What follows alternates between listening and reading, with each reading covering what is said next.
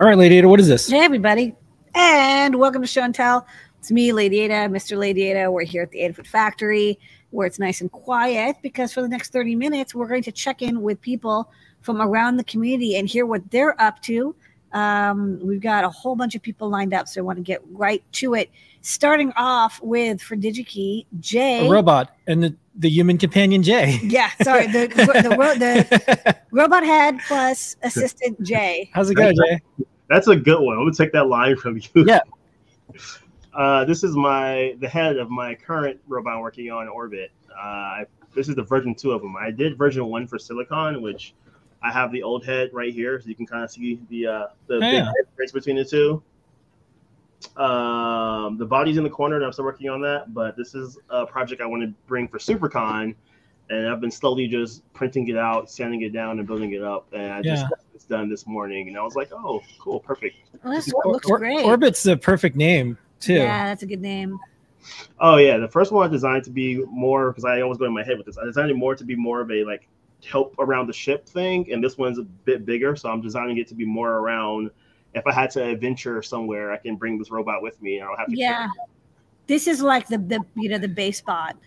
Yeah, pretty much. Like it's definitely not a shoulder bot. It's too heavy to be a shoulder bot. Like this thing is huge. Oh man. I'm just see, it's too big for all that, but it's perfect for what I'm building it for, and it'll be nice to see it roll around once the body gets done. That's so cute. I love it. It's already got some personality to it, you know? So we're a media sponsor and a regular sponsor at SuperCon. So we'll have a couple things there. And then I think some of our team is going to be there as well. So for folks who don't know SuperCon, it's the Hackaday event. It's back this year. Check it out. I think it's first week in November. Yeah, I think November 5th, 4th, 5th, something. Yeah. Oh, we have to figure out what we're doing. We're going to put something there. Yeah, no, we already took care of it. All right. Well, thanks so much. All right, thanks, Jay. Come back, and if you're around before after SuperCon, come on back and let us see the progress of Orbit. Of course. Yeah, it's good to see you again. And Orbit, you can bring Jay by too. Yes. Bye-bye. Bye. All right, thanks, Jay. All right. Next up, JP, what you got going on? Hey, so this is the conclusion of this project I've been working on for a few weeks now. I've got the final case put together for this split ortho keyboard, and it uses 2 of our PCBs. It's super simple. It's not like a hand wired, lots of work. It's actually press fit. You push keys into the PCBs, and now I've got this working with sort of a not quite retractable, but you can push the cable in there and use it as a ergonomic split ortho, or you can kind of feed that back in there. It looks like a government agency, like the IRS like sends audits via this keyboard. It's just like it has a governmenty feel to it. It explains a lot because it's impossible to type on. I'm so not used to this weird ass ortho linear thing. Yeah. Also, every tech company changed their logo to like a shade of blue for a while. Remember that? They all just like everybody just. I do still love that. This is a beautiful. Maybe it's like font. a bank teller, in the 70s. Like you'd pull in your car in the station wagon and you'd put your thing through the tube, and then you'd be like, "Here's a lollipop, get out of here!" And they're like, "Yeah, you wanted to grab that sort of adding machine that had those." Yeah, there's something about it. So this is the version I did with a combination of 3D printing for these walls that have organic shapes in them, and I wanted to press fit some brass threaded inserts in them, and then the top and bottom are laser cut acrylic. I put files up on Thingiverse and linked into the guide I'm working on, which should be out pretty soon. Both versions, so you can do a version that's entirely 3D printed, but I never like to do flat stuff in 3D because it seems like a waste compared to laser cut if you have the luxury, or you could use hand tools or CNC or something to make this part, and it could be acrylic, it could be some wood, kind of up to the user how they want to make it. So the files will be up there, and the code is up in our GitHub. It's all CircuitPython, super easy to customize. I have a little config file that people can change the key assignments in. It's not using QMK because I thought it would be a little bit tricky to get the dual TCA 8418 I2C as each side. That's how each side is matrix and over I2C sending to one QtPy that's over here. So it's its own homegrown thing, but similar. It's easy to configure. with one little file. So that's my split ortho linear keyboard, and the guide will be coming out soon. And then tomorrow I'll be working on possibly a Halloween project. We'll see if I score the item I want to get at one of my local Halloween stores this evening. So stop by. It may be spooky tomorrow. Okay. All right, thanks so much, JP. All right, nice work. Nice work color matching the acrylic to the keyboard keycaps. Thank you. All right. Next up. Hey, Jeff, what you got going on this week? Speaking of IRS technology. Okay, you're muted, so maybe unmute your mic. Yeah. Jeff. We want to hear you. We see you. I've been in before with the Apple II floppy drive, and considering this store is like 140K or something, I'll go to this.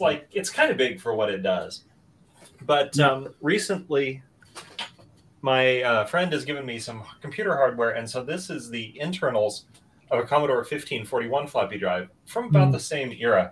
And instead of being like 9 inches long, it's like 15. So there is a lot in here. And I was just going to power transistors. What's going on with that capacitor? Dive into this a little bit. So capacitors are huge. It's got, first of all, a whole 6502 CPU in it, whereas the Apple floppy drive has no brains, hardly at all. You know, the PCB is this big. Yeah. It's got power rails for 5 and 12 volts. It's got like a 16 megahertz crystal in here for something.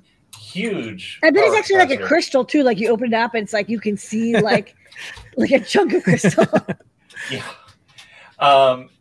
And I mean, this thing was power hungry and hot in its day because there's a whole transformer back here. Because, you know, that's how we did power supplies in those days. This is like the Cadillac of floppy drives. It's like Buick. It's huge. It uses a ton of power. It weighs the Oldsmobile. But it looks good. And now, like this floppy disk mechanism, it looks positively tiny. This is an Alps, by the way, floppy drive mechanism.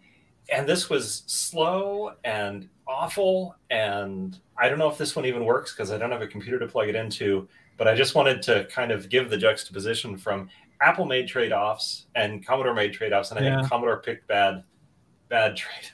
I think Commodore. I mean, look, it's a little bit overbuilt in my opinion, but you know that's why Apple II, you know, did such a good job with their floppy drive, and you know the floppy design that Woz did was renowned because it is so minimal. Like he just cut out everything that wasn't explicitly required, and also had copy protection schemes that were built in because of the simplicity of the design. You know, there's the little hacks you could do. So I mean, but it's interesting to see how they did this, but that is a beast. Well, I'm not using a Commodore phone, so Apple did some things right, but I would like to be using a Commodore phone. That would be cool. I mean, they were cool in other ways, but the floppy drive was not it. But anyway, there it is. It's like, all right. Oh, it's the same. It was a little deceiving because the capacitor, when your hands aren't there, it's like, oh, this is like a tiny. This is no, this is like you might injure yourself if it was charged up. Yeah. It hasn't been charged for 30 years. That's cool. All right, thanks. All right, now y'all, that's what I got. All right, cool. All right, Aaron, how you doing? Welcome back to Show and Tell. What you got going on this week? I have a couple cool things to show. Let's see if I can get my screen sharing here. All the buttons. First of all, I just did a tutorial on these last week. These are jellyfish, and I installed a whole bunch of them. I have 30 of them up here at a light festival in Oakland, California, at Autumn Lights Festival. So they're running WLED and all synced together and playing animations, and it was just really fun. I set them up so people could walk underneath them. It had like whale song playing in the background and everything. Made a whole jellyfish garden. You made how many? 30? There are 30 so far. There's going to be 50 total when I'm finished. And I'm going to be installing them at the Mermaid Bar in Sacramento. All right. So the guide you made is like, it's battle tested because after you make 30 jellyfish, you're probably good at it. You're good. The 31st jellyfish is the best one. Yeah. And then speaking of the Mermaid Bar, the other project I've been working on this week is I made a new light up mermaid tail.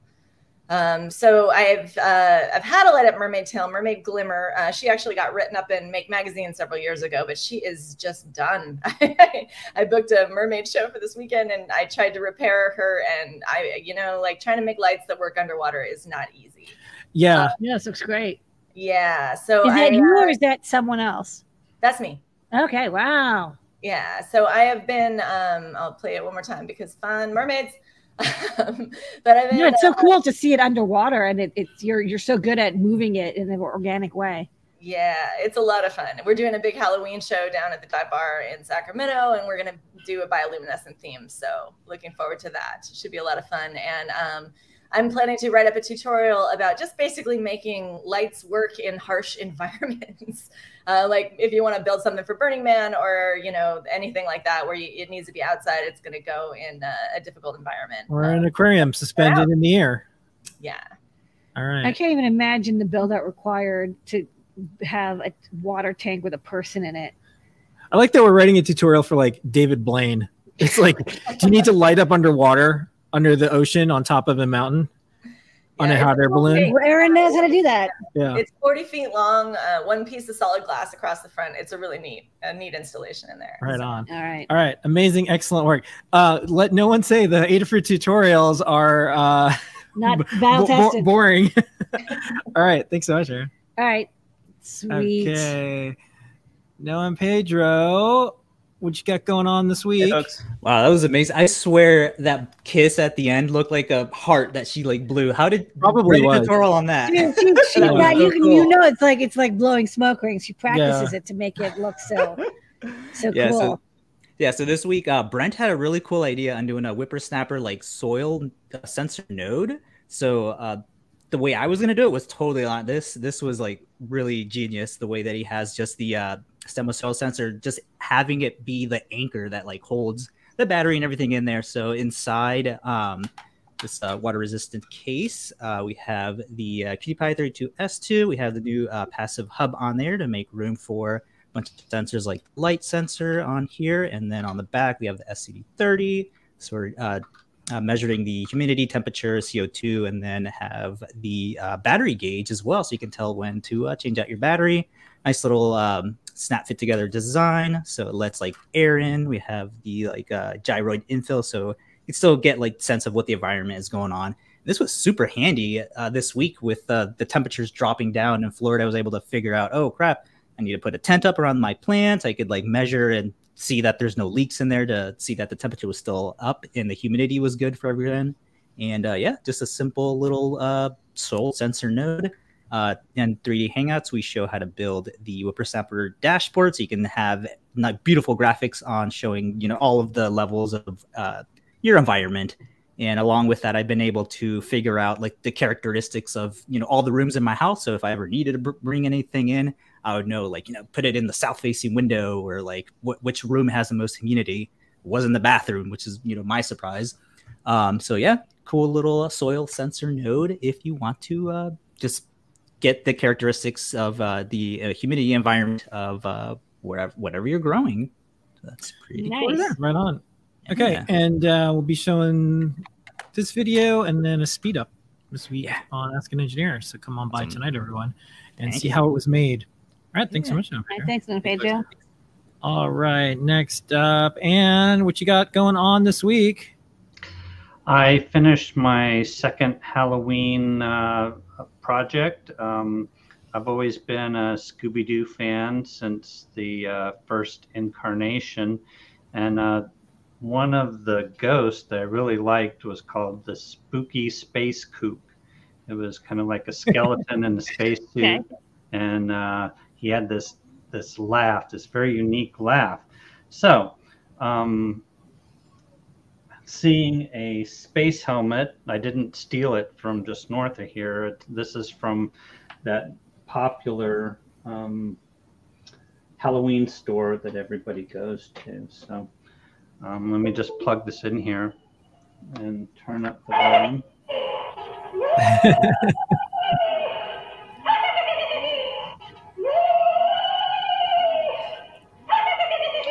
So obviously I can improve on him a little more, make this a little more like sound reactive or something, but it's really easy. It uses a Circuit Playground Express and Circuit Python. I got the ghost sound and made a wave file and put it on there, and then I just take the audio out into a my trusty little ancient Radio Shack amplifier. Uh-huh. You could have an amplifier board or whatever you want, whatever you have. And it's really kind of fun. And I can put this in the window and scare all the neighbors. Like how you're doing it geographically correct for the area. So, Space Coast, you have Space Ghost. And I saw a comic book once, and it had a skeleton it was like an astronaut skeleton and everything. And it was kind of neat because, you don't have to eat or breathe. So, you can go on longer trips and stuff like that. It's kind of a good way to solve the whole Space Ghost. Yeah, Space Ghost can travel to Mars. Yeah. It's easier. Well, we can suggest it to those people who are trying to get to Mars and see if we can. I'm going to email. Zombies are I'm not going to an email idea, NASA brains. tonight, dear NASA. I think you should send skeletons to Mars. Okay. Thanks so much, Ed. Thank you. All right, Liz, what you got going on? Hello. So I started prototyping a quick Halloween project where it's a bat. I've got a Circuit Playground Express and 2 servo motors. And so they'll have 2 wings here, so they'll be flapping. Right now I just have the NeoPixel test code and the servo example from CircuitPython Essentials Guide running to test, and did like a test fit tonight. And it's also using the alligator clip servos, so it can be totally solderless and quick for folks to put together. Yay! Yeah. I think enough time has passed where bats are okay. I remember the first year when COVID happened, everyone was blaming bats and pangolins. Now we just blame ourselves. So it's probably perfectly okay. Yeah, because I've done some other like 3D printed like classic Halloween props, and I'd wanted to do a bat, and then with the COVID stuff, I didn't. Yeah, everyone forgot about that. I remember when they're like, "It's the bats, it's the bats," but that it turns out. No. I don't know. I don't think it's. All right. We really blame those bats. We have to blame someone. Okay. Well, this bat looks very nice. We're not going to blame ourselves. It's friendly, nice bat. All right. Thanks, Liz. All right. Keep it spooky. All right. We're going to go to DJ Devon 3, and then we'll go to Mark. DJ Devon 3. Hello. Can you hear me? Yeah. Okay. Last week, I came on and showed off the social media tracker project, which only had the YouTube working. And now I've got Twitter and GitHub. And coincidentally, this morning for Lady Ada's expressive DevCon talk, she actually used the GitHub. And I noticed that because I wrote the same exact code at just about the same exact time you were giving that presentation. Oh, cool. And then I also have a build for the goggle kit. So I got that working. Demo.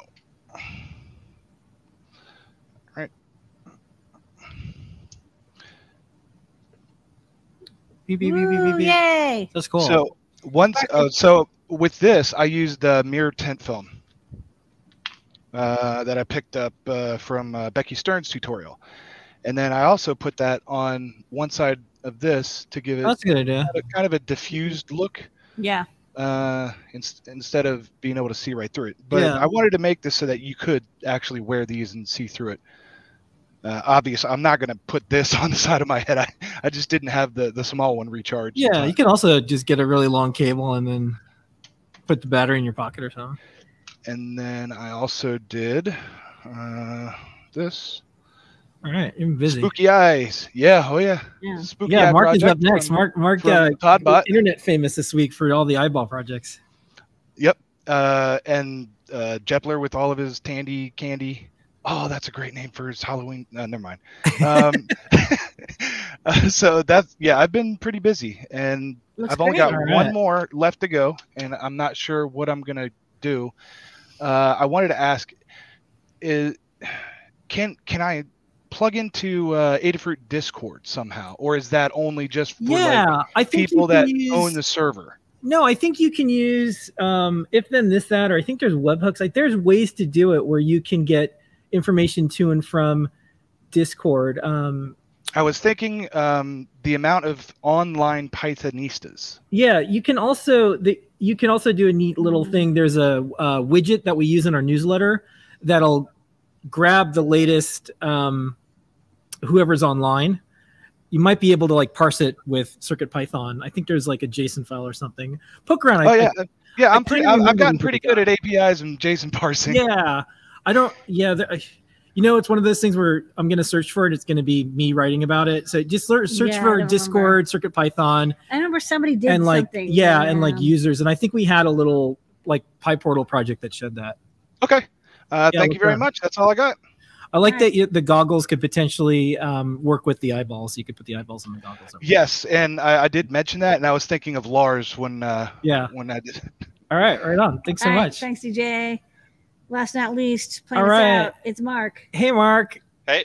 I'm gonna play your video in the beginning of Ask an Engineer because I saw it go by everywhere. It's so funny. Everyone's addicted to watching the eyeballs, so good work with it. That totally surprised me. It was just like a little clip I was doing while I was working on it, and also my phone wouldn't stop vibrating. So, but I did get it working on 2 eyeballs. Let me see if I can kill the brightness on my camera at all. Nope, they're very bright eyeballs. Yeah. This looks great. You actually probably want to have it be brighter because then it'll not. If you can contrast. make the breadboard go closer to your head, you could probably make it look like they're your eyes. Yeah. Right about there. It is tough to see. I mean, we see the pupils. Yeah. But you don't see the irises. It looks Oh, well. like one of the creatures from the Muppets. Yep. Ah. Yep. Yeah. The yip, yip, yip. But right Uh-huh. before show and tell, I need to restart this because too many things plugged in at once. The problem is what I had that running on, of course, was a M4, and you can't get them. So Yeah. I have I a know. couple of them that I was able to use. So I thought, well, I've got lots of RP2040s. So Same. my whole goal was to try to get it running on a Pico, which I had sitting around. Problem is, I didn't realize a lot of doing this on Arduino wasn't written. Like all the libraries that the Monster Mask project used, like the Arcata library, weren't designed for the RP2040. It didn't even exist when the libraries were wrote. So that led to a lot of other things. But right before show and tell, I have the eye working on an RP2040. Oh. Yeah, even though Arcata was, because we were doing a lot of graphic stuff for the 7051, you can extract the code that actually does the eyeball stuff for like the Halloween M0 or M4. Like you can make it ported. It's just really tough to get because you have to have the DMA optimization. It's just not easy. Yeah, DMA I was working on literally hoping it would work right before this, and commented out because it didn't. Yeah, the flash storage had to get working. It's really a challenge. I don't know to tell you. We just haven't looked at it. It's not Yeah, and it was one of these things that I went into thinking, okay, I'll give it a little bit of time, and then I kept getting just enough success that I couldn't put it down. Yeah. But it actually, and if you have the eyelids on this, it runs all right. Yeah. Frame rate, but I still want to get the DMA working because I hope Okay. that'll speed it up. I think you can do it. I think you can get Okay, there. I I remember, a like- Marklops going on here, like a Cyclops. I think either I or Phil B did the PR to add SPI DMA support. It's in there in the RP 2040 core. I just don't think that Adafruit GFX uses it, and we don't. It's just the eyeball code is very optimized. Yeah, and I've spent a lot of time reading it, and I did look at the RP2040 datasheet on SPI, so I've got a pretty good idea of it now. It's just to get it in and to find out if Yeah. I've got it configured correctly. Okay. But Well, you've got a week. All right. I will try my best. You'll do your best. Thanks so much, Mark. Yeah, we and, can have- My eyes on it. in the beginning of Ask an Engineer, I grabbed your video and I have a little soundtrack we put underneath that Okay. I thought was fitting from a song that we did a while ago. So thanks for putting it out there. I saw a lot of folks that got interested in like, how did you make it? I want to do that. What can I do? So this is That's the a way great way people want to learn electronics and code when they see stuff like this. Thanks for sharing. No problem. Thanks for All writing right. it in the first place. Yeah. Okay. Thanks, Mark. All right, everybody. That's our show and tell for the week this week. Finished right on time. We're here every single week, 7:30 p.m. Eastern Time, longest running live show and tell on planet Earth. It's true. We'll see everybody on Ask an Engineer in just a few minutes. See you next week. Thank you for making this the best half an hour of our week every single week. Bye, everybody. Bye, everybody.